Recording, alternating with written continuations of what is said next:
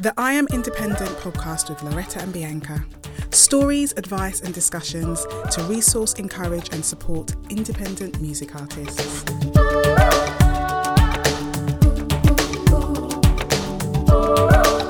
Singing lessons, warming up your voice, looking after your voice. All of these are things that every singer, rapper or speaker knows they should do, but it's amazing how many do not make it a priority.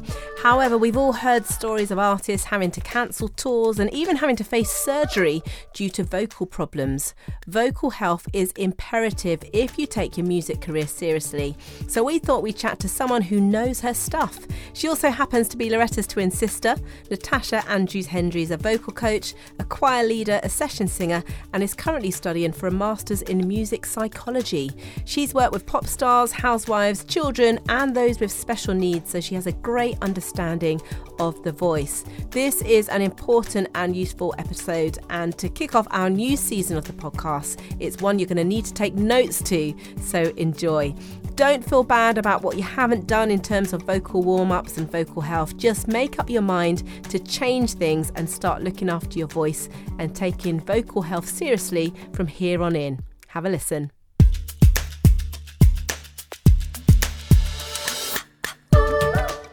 Welcome to the I Am Independent podcast with Loretta and Bianca. So today we have Loretta's awesome twin sister. Curly version. Yes. And you'll have actually heard from Natasha before when she spoke to us about mental health. It's actually one of our most popular videos in audio. It turned up in our best 9 of 2019. Tash is at the moment doing a master's in psychology and music. In fact, I'll let you say a bit more about what you do in terms of that as a little overview. But we are today going to be focusing on vocal health and vocal coaching, because that's what Natasha does. But yeah, do you want to say a little bit of an overview about the other stuff you do and an intro into this? Yeah, so I guess I've been working as a vocal coach for about a long time now, well over 20 years. Wow. And I have recently, in the last year, actually graduated from a psychology degree. And that came after vocal coach for many years and actually seeing that psychology is a really big part of singing. And I wanted to put initially didn't want to put the two together. I just realised that psychology, singing brought up in a lot of things in a lot of people. It's a very vulnerable thing to do. It seemed to unlock things in people. So I got interested in psychology, actually, truth be told, as a separate thing from music.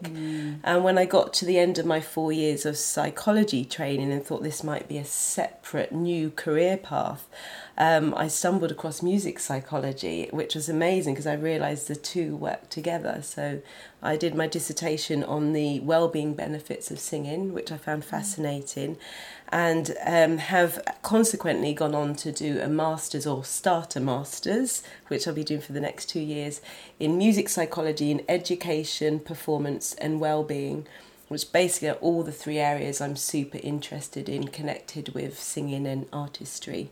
So yeah, just started. We'll see how it goes. It might be good as well, just to talk about, like, you know, the kind of level that you've done performance to yourself as an artist and some of the artists that you've worked with, because you've obviously had quite a long career in music. Yeah, well, I guess I started out doing backing singing and generally doing choral stuff. So back in the day, show my age now, when Top of the Pops was on, although it made a comeback. It did make a comeback this year, a little, but yes, I remember doing backing vocals for artists on Top of the Pops, and I really moved into vocal coaching as something to really go alongside singing work, because as most of us know, especially independent artists, it's not a 9-to-5 job that has security and all of the work that you want available. So I kind of moved into vocal coaching because there wasn't enough just singing work around. But I still sang, I loved it. I have worked with artists such as Madonna and Take That and Diana Ross. Can't think of any other names at the moment, that started teaching and actually went straight in with teaching some artists that frequent the charts, but also just some absolute beginners as well, improvers, and really enjoyed teaching people at whatever level they're at. And that's one of the things that's fascinating for me as a vocal coach, is seeing the uniqueness of the voice and the journey that it can go on. Because I do think, and we'll probably talk about this more later, there's a bit of a myth that you either sing or can't sing, and you have the ability you have, given that's it, or you don't. And then you don't realise how much that can be extended and nurtured and change across the journey of your career. And it's very dependent on how much time you put into it as well. And that's the bit that artists aren't that good at. I'm not that good at that. We like all the nice and fun bits. Yeah, exactly. Who wants to be working out? But vocally, it's one of the things you got to do if you want to see the results. Yeah. And what about your own vocal journey? Like, did you always know you could sing? How has the relationship with your own voice changed, and how has that informed you when you're teaching and working with other voices? Yeah, it has really changed. I think I started out always wanting to sing, but like many singers I've come across, kind of wanting a voice that I didn't have, and feeling very jealous of all these, in my eyes, voices that were much better, much bigger, much more versatile than mine. And I think for a lot of my late teens, that's how I felt. And it was only really when I started to teach and help others on their journey, I realised that that type of thinking was really holding me back. And rather than working on what was my skill base and how could I nurture that and really get that to the best level it could be, stop trying to be someone else and sound like someone else and embrace my own voice. It was when I did that actually I began to unlock things in my own voice and see it improve and learn to love my voice as well. So fortunately, perhaps it's partly age as well. I've stopped trying to be someone else. I do enjoy my voice, but I enjoy and love other people's voices. And I think I can have a healthy appreciation of other voices and talent now, rather than, I wish I was like that, being like, wow, you've got that in your voice and you have this nice grit and you have this natural air quality. And just seeing that we all have different voices is not actually about better or worse, but it's just, what is my gift? And do you know what? There'll always be someone who will fall in love with your gift. So you haven't got to change, because there's an audience for everyone. I often feel it's very much like body image, in that it's what you're given and what you're born with. Yes, you can change it with exercise and things like that, but often we can look at a body that literally we're never going to be, because we just do not have that bone structure, or we've got that rib. Unless you take that rib out, that's just not, it's unobtainable. But realising, well, what if it's beautiful anyway? It's just different to that version of beauty, and there is going to be somebody who likes your version. And absolutely, but that's easier said than done, isn't it? Because so many people do struggle with the body they're given. And also, sorry to interrupt, it's like some body shapes or vocal, like the way textures of voices are more celebrated in different seasons, eras of music. And so if you don't have the kind of in voice, you might feel like, oh, absolutely, it's not good enough. You might not be able to make a career out of it. Definitely. I mean, one thing that I think boosted a lot of vocal coaching work for people was, the prevalence of singing competitions and the talent shows that we have. But I have to say that sort of trend has been quite limiting as well. I don't know if you've ever noticed, whenever someone hits an incredibly high or loud note, everyone will clap. Yeah. Like, who said singing really high and loud is good singing? What about the quiet, small, still voices that move us, that give us goosebumps? They're not celebrated enough. So a bit like the bodies, the faces on the magazines, we're told this is what's good, this is what we're cheered to. And I think that narrows people down, their own thinking, their own appreciation of their own talents. And if we're not careful, we'll influence audiences in a negative way as well, rather than letting them see what do their ears love, what moves them. Or even introducing people to unusual to them vocal sounds or textures and types, and being like, oh, okay, I've never heard that type of voice before, and actually that really, I like that. I could listen to a whole album of that sort of voice, Absolutely. But they might not know. It's not celebrated and put out there. Yeah, is exploration. I think everything is a journey, so not just the level of your vocal ability, extending your range, but actually finding your vocal identity. That's probably one of the biggest vocal journeys that an artist will go on. And that will change, and that will have hardships, and there'll be truths and falsehoods in that, until you get to that place where you're comfortable, you're like, this is me. This is my identity. I'm going to love it and embrace it, but also nurture it. And that's the bit as well that often we don't realise we can do. It doesn't. And what advice would you give to an artist who wants to find their vocal identity? How do they go about it? Yeah, I think that's quite hard, because generally how we learn anything is by copying. You know, when we're young and we're listening to we're singing our favourite artist songs, we inevitably, even sometimes without trying, and sometimes very deliberately, try to sound like them. Now, that in itself can be limiting, but the good thing about that, if you make your palette, spread it wide, and you listen to lots of different types of singers, musicians, and then you're lending your voice to what they're doing, you're going to try a variety of things. And some of it will stick and sound right and feel right, and others will feel more false. And I think generally, a bit like Law said, you can't act out of the body, the face, the structure you have. So even if you're trying to, or you're taking on influences of those that you admire, you're still going to have an element of yourself to it. But if you vary that palette, you're less likely to just be Adele in a box. Tash does Adele.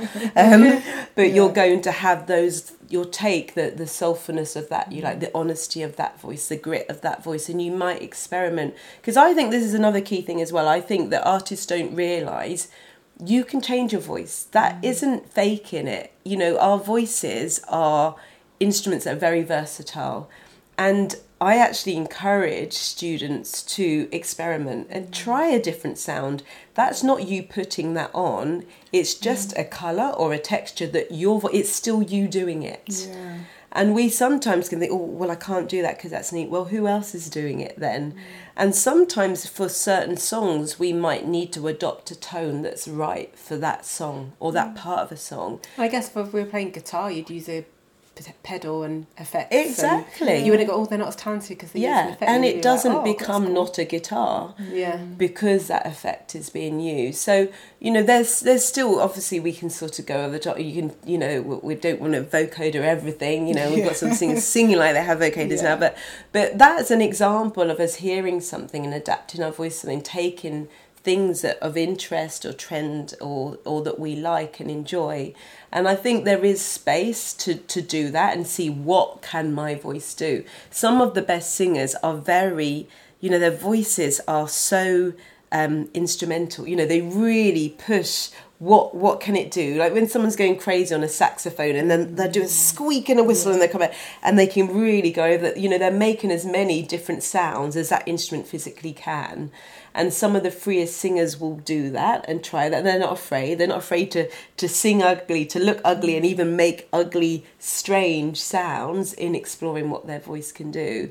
And I wonder what we would unlock if we were all a little bit more open to trying that, even in our own practice time. So I guess there's the voice we've got and the voice we're born with. But of course, part of what your profession is stretching that and finding out what it can do. What can singers, what can artists do to find out what they may not have tapped into in terms of their own voice, and how far do we take that before potentially some damage could be done? But yeah, how do we start to exercise and find out what it can do? Yeah, well, I think really it's about what we're talking about is training the voice. And, you know, even if someone has some natural talent, for example, as a footballer, it's very normal for us to expect that they would get some training, and that generally comes from a coach and someone who understands the game really well. They're not necessarily a better footballer than the person they're training, but they know about, you know, they're an expert in their field. And so I think it's making sure that you find someone credible and that you connect with. And because we've spoken earlier about how vulnerable it is to sing, someone that you feel comfortable with and that can bring out those things and not make you feel crushed or too exposed about any mistakes you can. But essentially it's about taking your voice regularly, seriously, and doing work on it, and realising that the voice you have doesn't have to stay as it is. But it really can develop and change. One of the things that it surprises me how often, fairly experienced singers can come into my teaching room, but how it shocks them when I explain to them the voice is a muscle. And even if we sort of know that in our core, we don't think of our voice enough like a muscle, and therefore treat it like one, and therefore train it like one, therefore look after it like a muscle. And one of the things I say to lots of people early on in lessons is this is so encouraging, because basically every muscle in our body behaves in the same way, in that muscles can get stronger. If we work them out and treat them right, they can become more flexible, more versatile and stronger. They can't not. It's science. If we did 100 sit-ups every day, we would get that six-pack. We might not want to do that. And then we've got to live with the results that we won't get. But the truth is that if everyone starts to work out their voice regularly, and does that over a period of time, you can't not see changes, because your voice is a muscle. It will strengthen, it will change. And that's incredibly exciting, because lots of people don't sort of invest any time in their voice and wonder why I can't hit those notes or have the stamina, or why I'm losing my voice halfway through a gig or whatever. The voice is a muscle. So if you're not warming it up, if you're not training it, not just working it out at the event, at the race, but doing regular training leading up to the race, if you're not also careful to cool it down after the race, the event, then it's not going to perform at its optimum. And the massively encouraging thing is that if you're not doing that already, if you start doing that, masses of changes are waiting for you to be seen. Yeah. I think probably a lot of singers know about that they should warm up, but they don't know how or what to do. And I know you've got a resource that you're going to share with us. We'll talk about that a bit more towards the end for I'm Independent listeners and watchers now. But obviously you've been doing this for a long time. Are there some common fears, blockers, issues that come up time and time again, and have they sometimes surprised you? You've worked with professionals, with famous people, and you've worked with children and mums who want to, are there some common issues? Yeah, there is, funny enough, and it was quite interesting because I see the same thing come up a lot. And a friend of mine who's a really good vocal coach posted on his Facebook forum a question: what are the biggest things that hold you back vocally? And there was an array of answers from a mixture of artists, really established artists, people just starting out. And I read, there was about 130 comments, and I read through it, and two things consistently came up. I was so surprised at how consistently these things came up. And the biggest struggle or fear that people had, the first one was confidence. And yeah, just everyone, it doesn't matter, how long you've been doing this. Some people that would be really surprised still struggle with their confidence as a singer, as a performer, to the person who's new to it. And the second thing was consistency of the voice. And some people said how just sometimes I'm doing a gig, my voice just seems on it does everything I want it to do. Other days I wake up and I literally feel like I can't sing today. And in my experience, I've heard that in the vocal coaching room so often as well. And actually, I think to combat those two biggest fears comes a lot down to the same thing. And it's about what I said previously, is about the vocal training. Because the biggest confidence builder is not feeling like you are out of control, that you are, that someone else has the locus of control. And the more you train your voice so you understand what you need to do to get the results, and you know that when I go for that note, if I do this, this and this, I'm going to have, a 99% chance of getting it, rather than I hope I'm going to hit that note today. But you have the tools, basically. You've been given the knowledge and you've put in the work and the time to know that basically you're going to be able to achieve what you want to achieve. And the more and more you do that and see that through your training and then the results through your performance, your confidence is going to go up, because you realise, well, it's less to chance.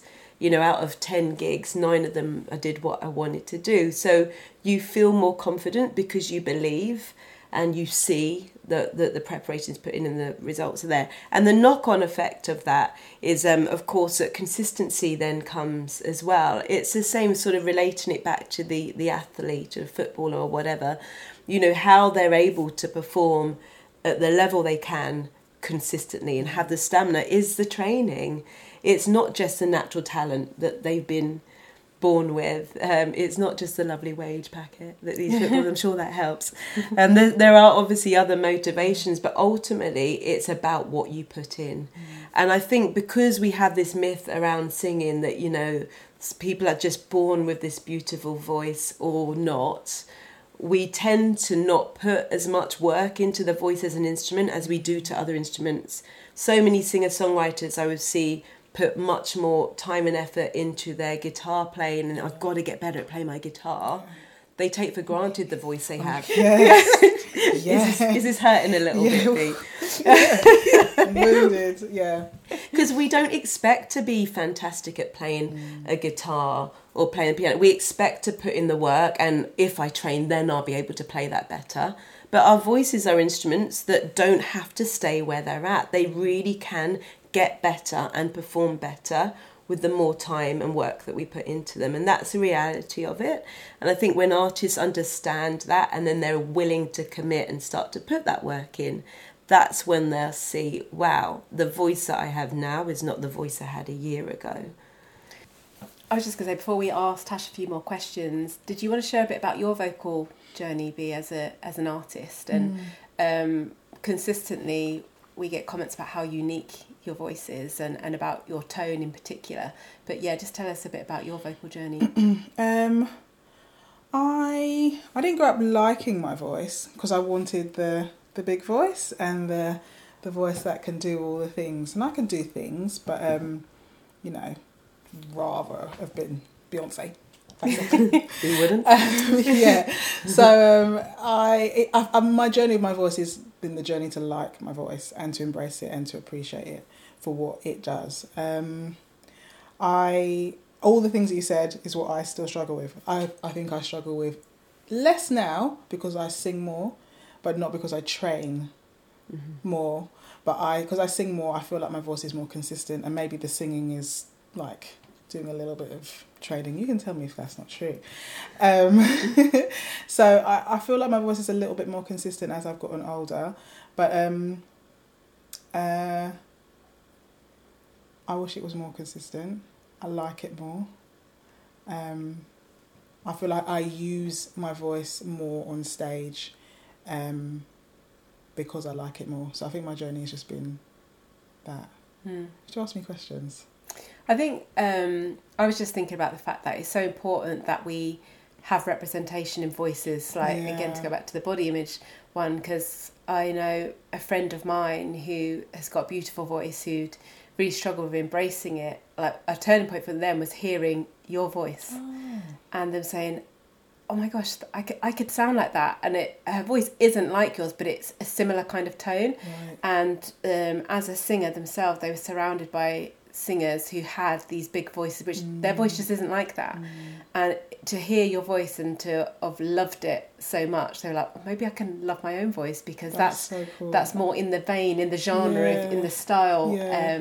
And I just think it's just so important that we hear different types of voices. And that probably would have helped me if I had found, and maybe that's why I've been able to like my voice more, because I like lots of different types of voices, and I appreciate, you know, different types of textures and sounds in a voice, not just the big voice that can do all the things. Yeah. I love different vocals. So, and I think that's the thing now.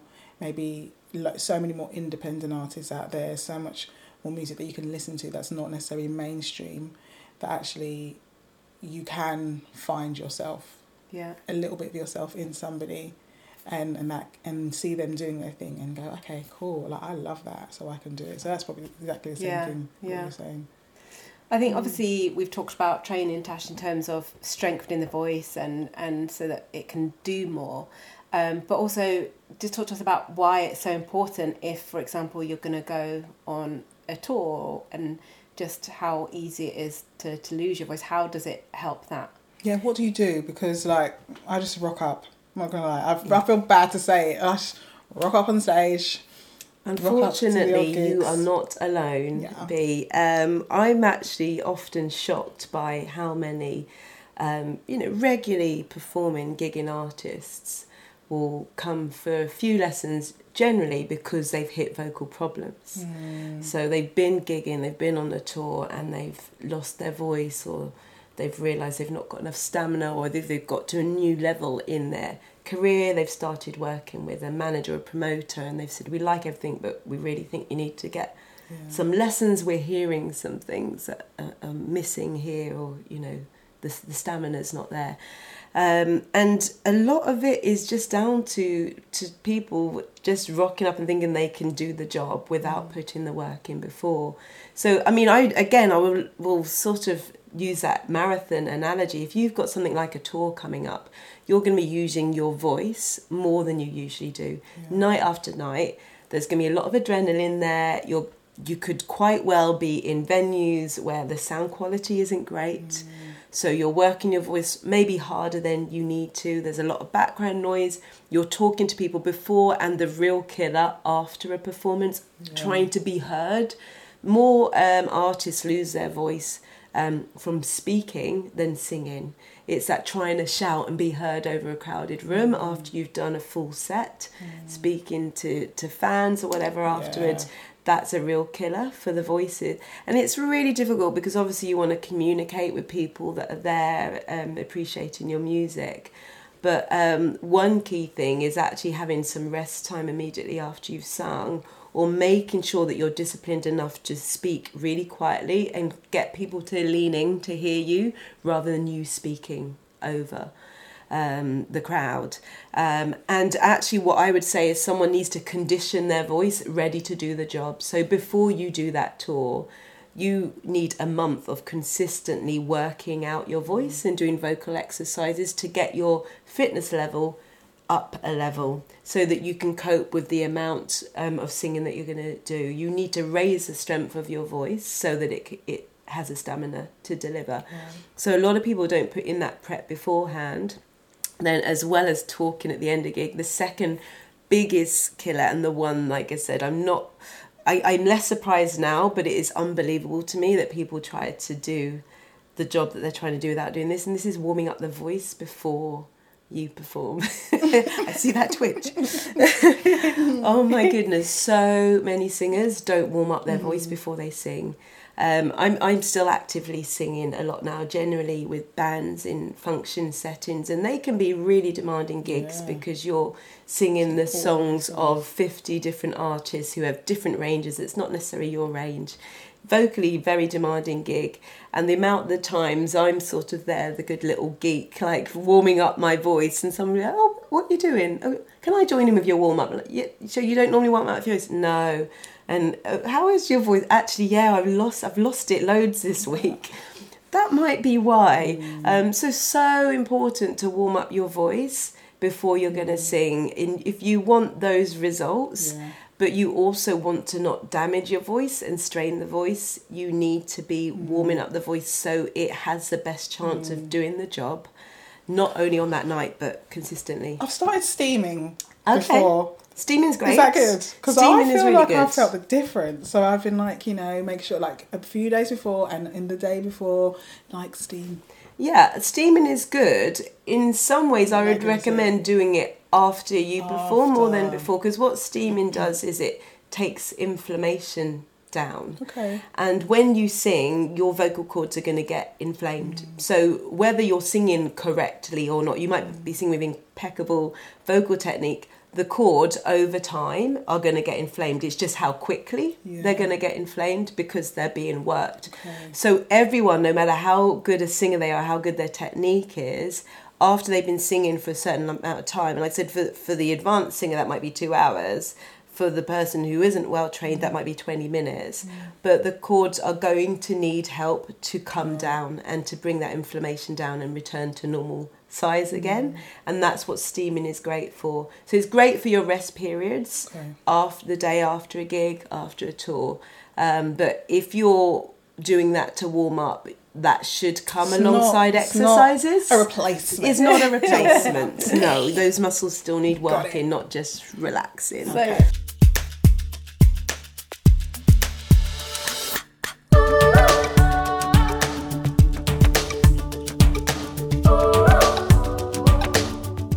Just a quick reminder that we have a growing library of really useful videos on our YouTube page, including interviews with artists and music industry insiders sharing their experience and expertise.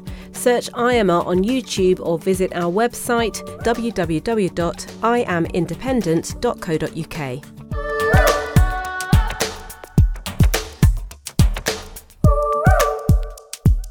Inevitably, there's going to be a lot of singers who, because of not warming up, but also some who have warmed up perhaps and do train, but get the flu or the sound's really bad and they've oversung. So what if you're in the middle of a tour, you're halfway through, or like an artist we all know, on night one of the tour, loses their voice, and then you've got more gigs to do? What can you do if that happens? Should you cancel the tour?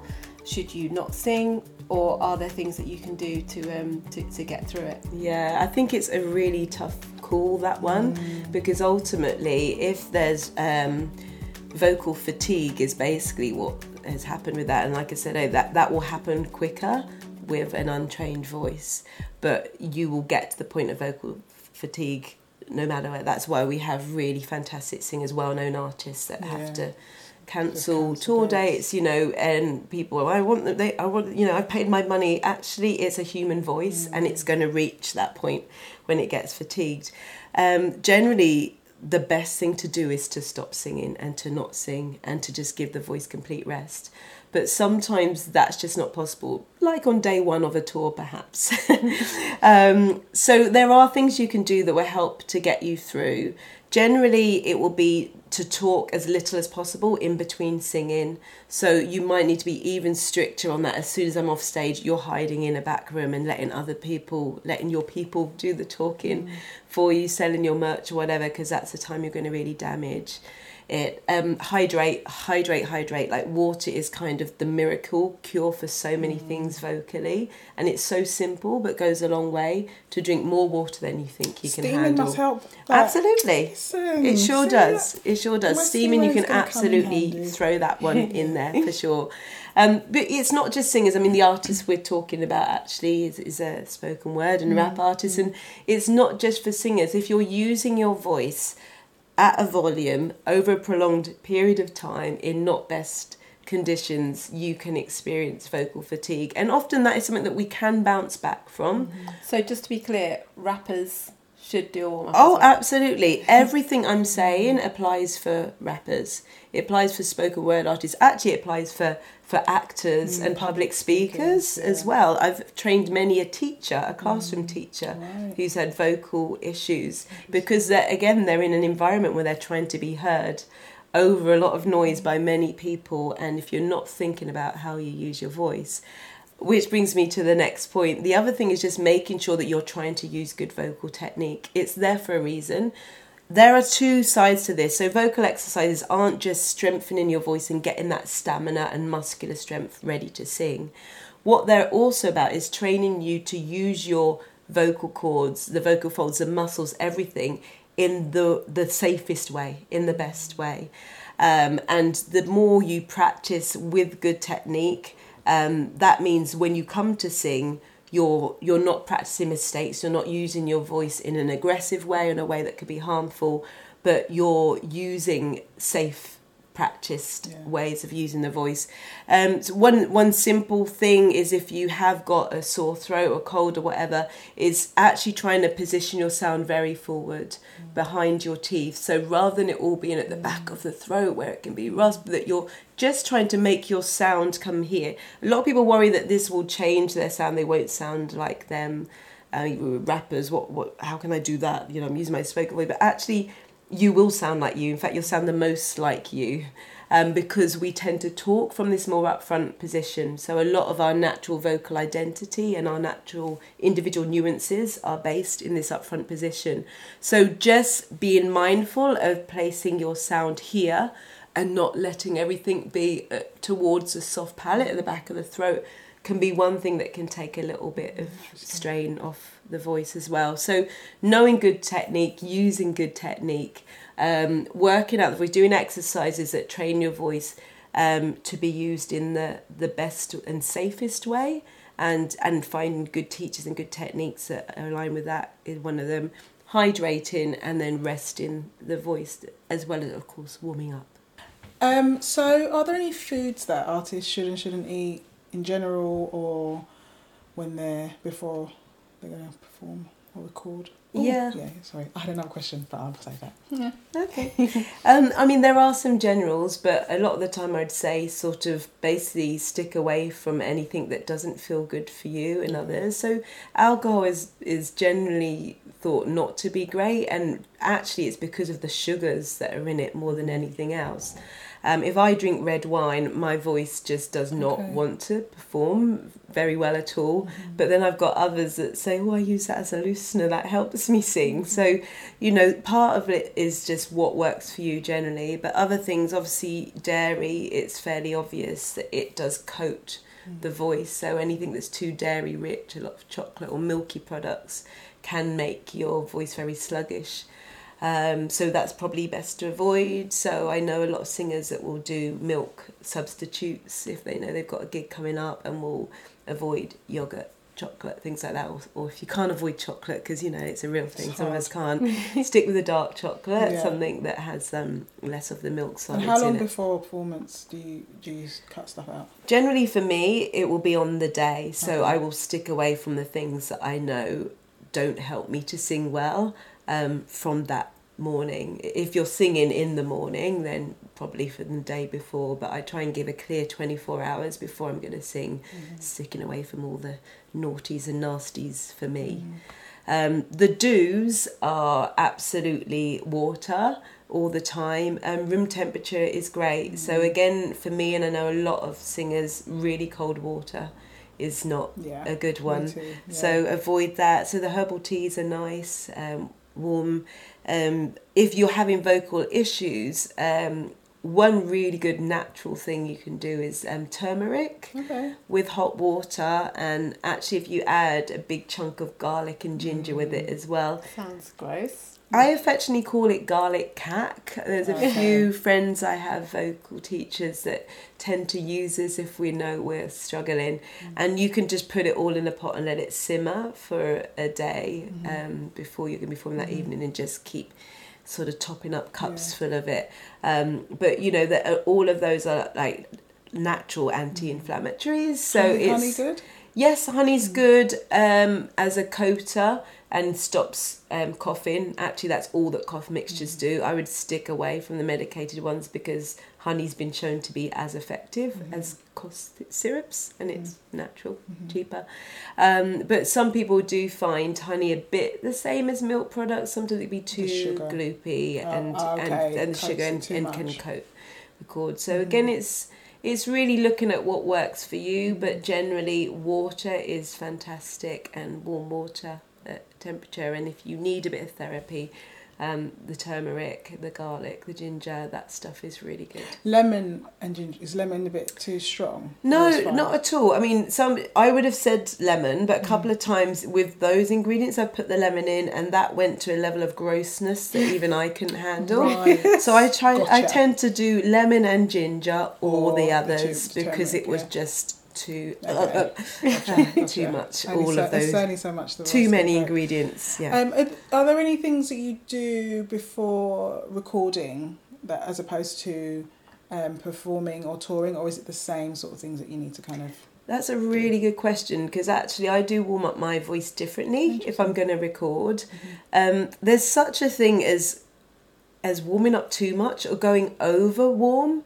And sometimes in a live gig setting, that's okay. Like your voice is so pumped and ready and you've got the adrenaline and you're going to be singing loudly and yelling and going for it. But if you get to that place and you need to record a vocal that's very low in key and in volume, very intimate and small, I found for me sometimes my voice doesn't perform like that. If I've got to that really, I've warmed up my voice ready for the big full-on notes. So you almost lose a bit of tone. Yeah, absolutely. And the almost the relaxedness, the laziness that you might want for a particular song. And when you're thinking about recording, you know, it's so exposed, isn't it? And we don't have to work as hard. The mic's right there. You haven't got... So actually sometimes we want a quite understated vocal because that's right for a song. And if the voice is already and you're going in, having warmed up and with the mentality of live performing, you're not probably going to get the feel that you want. So it's not just thinking about, I suppose, how you want to deliver that song and how you'd use the voice. Sometimes I wouldn't warm up my voice for as long if I know I want that kind of thoughtful, just throw away, spoken real close to the mic sort of vocal on a recording. I'd still warm up my voice, but probably to sort of a halfway point. Interesting. That's cool.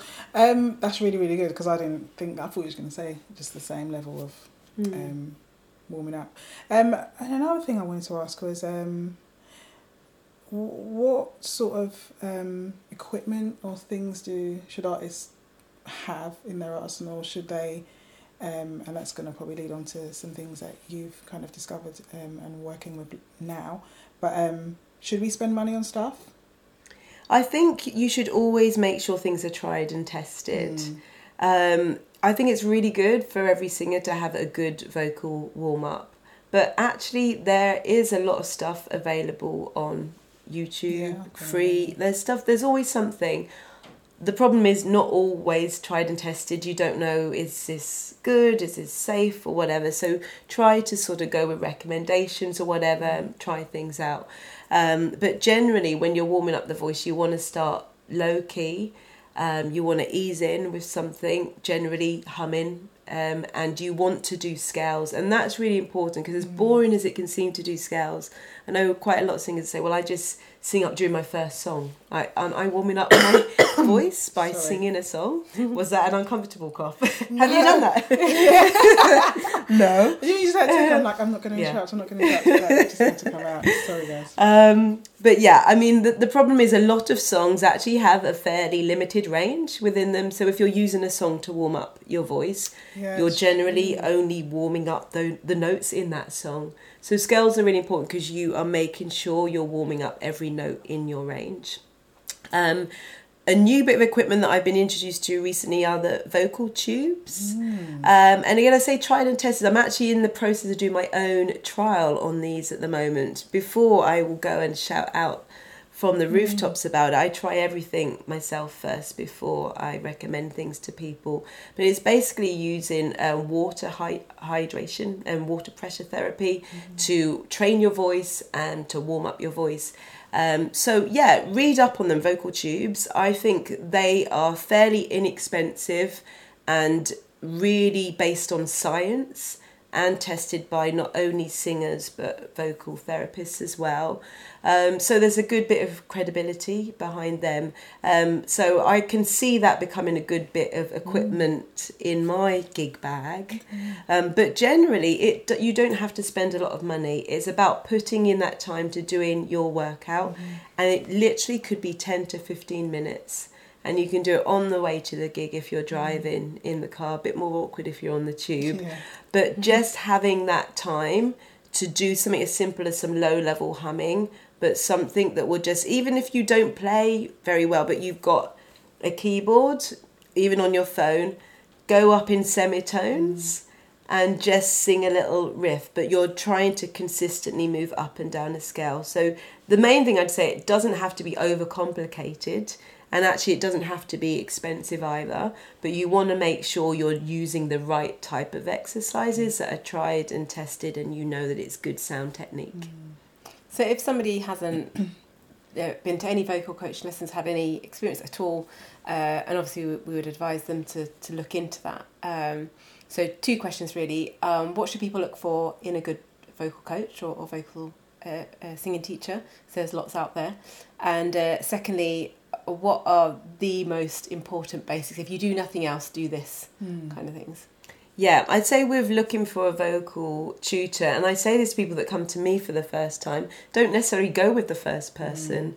I do think, like any close kind of training, coaching relationship, you have to have a good relationship with the person. So it's not just about what they're teaching, but how they're teaching it. Again, I'll say probably 3rd time in this podcast, singing is a really vulnerable thing. And I think you need to feel safe and be able to let your walls down and be willing to make mistakes, be willing to sound awful and like a strangled cat in front of some people in your journey and your process to finding out the best of your voice. And you actually really have to feel quite comfortable and supported with someone to go there and to do that. Then obviously you want to make sure that they've got good sound knowledge as well. So if possible, speak to students that they already have, see what kind of testaments there are on their websites, and especially if they're general singers or in public, they've got Facebook or Instagram links, send them a message. How are they as a vocal coach? You know, I would totally welcome anyone asking and finding out about me, and most students I have are from a recommendation anyway, and it's like anything that we're not sure about. If you can have a recommendation, you know that you're not just cold calling and it's not just someone sort of spouting all this stuff. But I would generally want to make sure that a vocal coach would be really hot on vocal safety. They're not just about, I can get you sounding exactly how you want, but they're very hot on safety and using your... including things like warming up the voice and making sure they're giving you things to do with in between lessons, not just in the lesson. There's no short, quick fixes, but they're really in it for teaching you about the longevity of the journey of your voice. And that they're also that they're open-minded to work with you in the areas that you want to stretch yourself in an honest way. How much should you pay for vocal coaching singing lessons? It's always more than people think it should be. It's not a cheap thing, but I will say that all of the best coaches I know probably start from £50 up an hour. And really you are getting what you pay for. You're getting someone who's really experienced, who really doesn't just teach in a blanket way, but is tailoring what they're teaching to the person. But within that, I remember when I was starting out singing, and as a teenager, my family couldn't afford vocal lessons, and I would never want someone to miss out if this is their thing they're doing in their dream and they just haven't got the money to invest in lessons. So a lot of teachers, myself included, will consider half-hour lessons rather than hour lessons. Sometimes payment plans, or if you commit to a group of lessons, there can be a discount. And if someone's really struggling, and for example if they're on benefits or anything like that, then I would always adapt my rate and give concessions for that. I'd never want someone to sort of miss out on lessons because they couldn't afford it, but at the same time I would say it is worth saving your pennies for the teacher that you want, and it is worth investing in it, because we'll do it for the makeup, for the clothes, for that amazing guitar. It is something worth spending money on. So good. So if there's one thing you do, or if there's a few things, if you do nothing else, do this, what would be your answer? If you do nothing else, get into the habit of warming up your voice before gigs.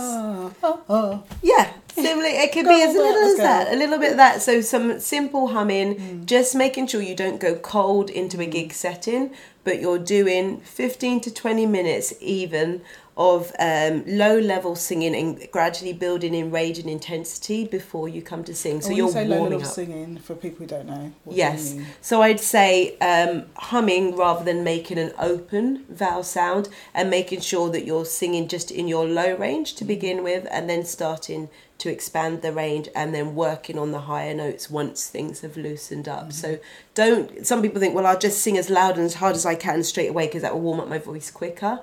Generally, the voice doesn't like that. It likes to warm up slow and gradual. So take your time and get the voice at its own pace, ready to perform, ready to work. And why is breathing and supporting in the right way so important? Yes, we haven't talked about breathing, but breathing is really important. But funny enough, To keep you alive, because we wouldn't be here without it. But I never actually spend more than one lesson on breathing, because again, it doesn't have to be complicated. And I do think, one little sign of perhaps a teacher you might consider not spending too much time with, if they go into anything too overcomplicated and scientific about things like breathing, it actually doesn't need to be. Yes. So breathing is really important because it's foundational, it's a fundamental thing. But once you know how to do it correctly in a singing context, you've got it. It's like riding a bike. It shouldn't leave you. And as long as you practice that, and funny enough, you might have to practice it to begin with, because you've got to get rid of bad habits and unhelpful ways of breathing. So you've got to learn how to breathe in the optimum way for singing. But once you have it, it's there. It's locked in. And yeah, I guess we might give away some of those secrets of how. It's not really, any good singing teacher should be able to show you how to do that. And generally it's about low-based breathing, but any good vocal coach should be able to tell you how to do that. Oh, it's all been so helpful. Like, even I think as us who've been in music for a long time, just being reminded of why it's so important. It's like many things that we know that we should do, eat better, exercise, those things that we're like, why don't I do it more? And we feel so much better when we're doing it, because then we can perform at the top of our game. But I think the thing that's consistently come up throughout this that you've talked about is obviously warming up and training your voice. And obviously, ideally, that would be with a vocal coach. But I know that you have produced a product which you're going to exclusively make available for I Am Independent subscribers. So just tell us a bit about that, because you've just, with your many hats of psychology and music, you've started a new account on Instagram where you're going to be focusing on vocal health, aren't you? Yes, so I Want to Sing Vocal is going to be all things vocal. I want to sing vocal. Yes, and with a number 2, I want to sing vocal. Yeah.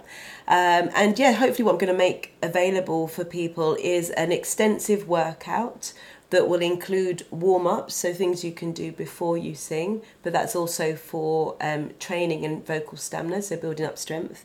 There'll also be an area that is based around technique and training the voice to do specific things you might want to improve. For example, getting greater flexibility in your voice, extending your upper range, extending your range down, which a lot of people don't put time into, but so there'll be some exercises based around that stuff. And then there's also a bit of stylistic training as well, so a bit on vocal delivery and performance skills and ad-libbing training as well.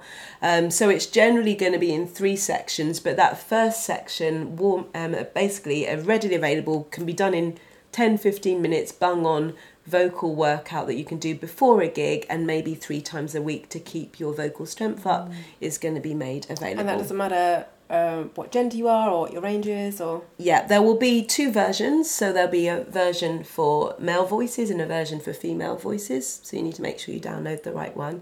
And that is important to know as well. One of the things when I was putting this product together, I found that there were a lot of generic products out there, and a lot of it was very female vocal led as well.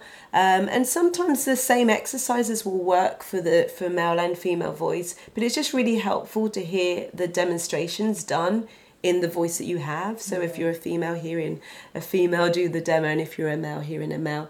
So there are 2 versions, and the male version, in the more advanced sort of complete version, includes things like falsetto training and a different range that is specific to the male voice other than the female voice. So That's yes. fantastic. So good. So they will be available as free downloads, free MP3 downloads, and all you need to do to access that is to make sure you're subscribed at iamindependent.co.uk and make sure you're following I Want to Sing Vocal on Instagram with a number 2.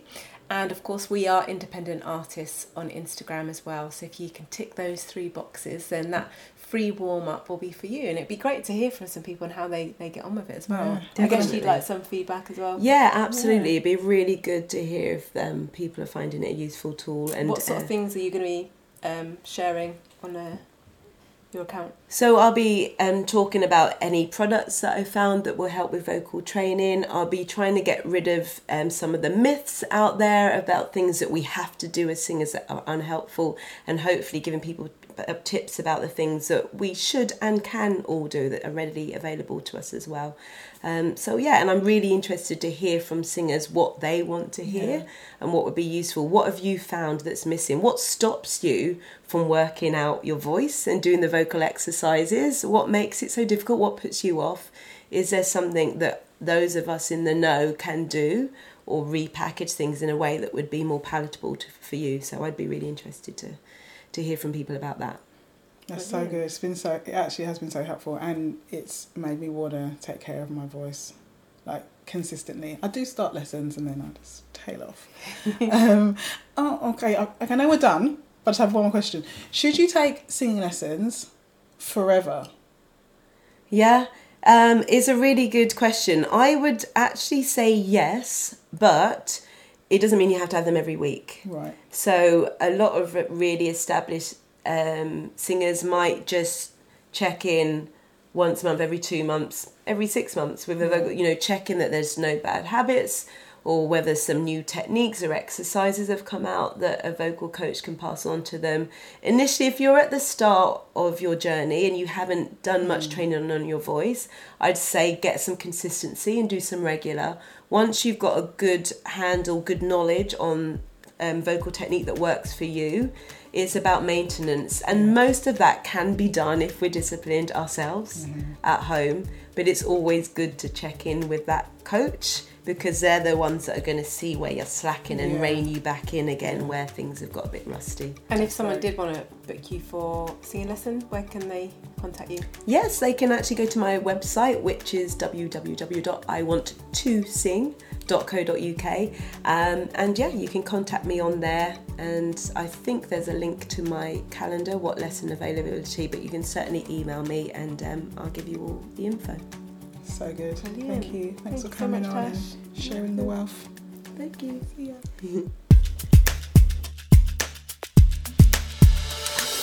And don't forget to sign up to our mailing list, where you'll receive a free 10-day guide especially designed to inspire and equip independent music artists with some really useful, practical and inspirational resources. Sign up at www.iamindependent.co.uk. For more great content from I Am Independent, find us on social media at We Are Independent Artists. Check out our Spotify playlist for new music from independent artists. Search We Love Independent Music.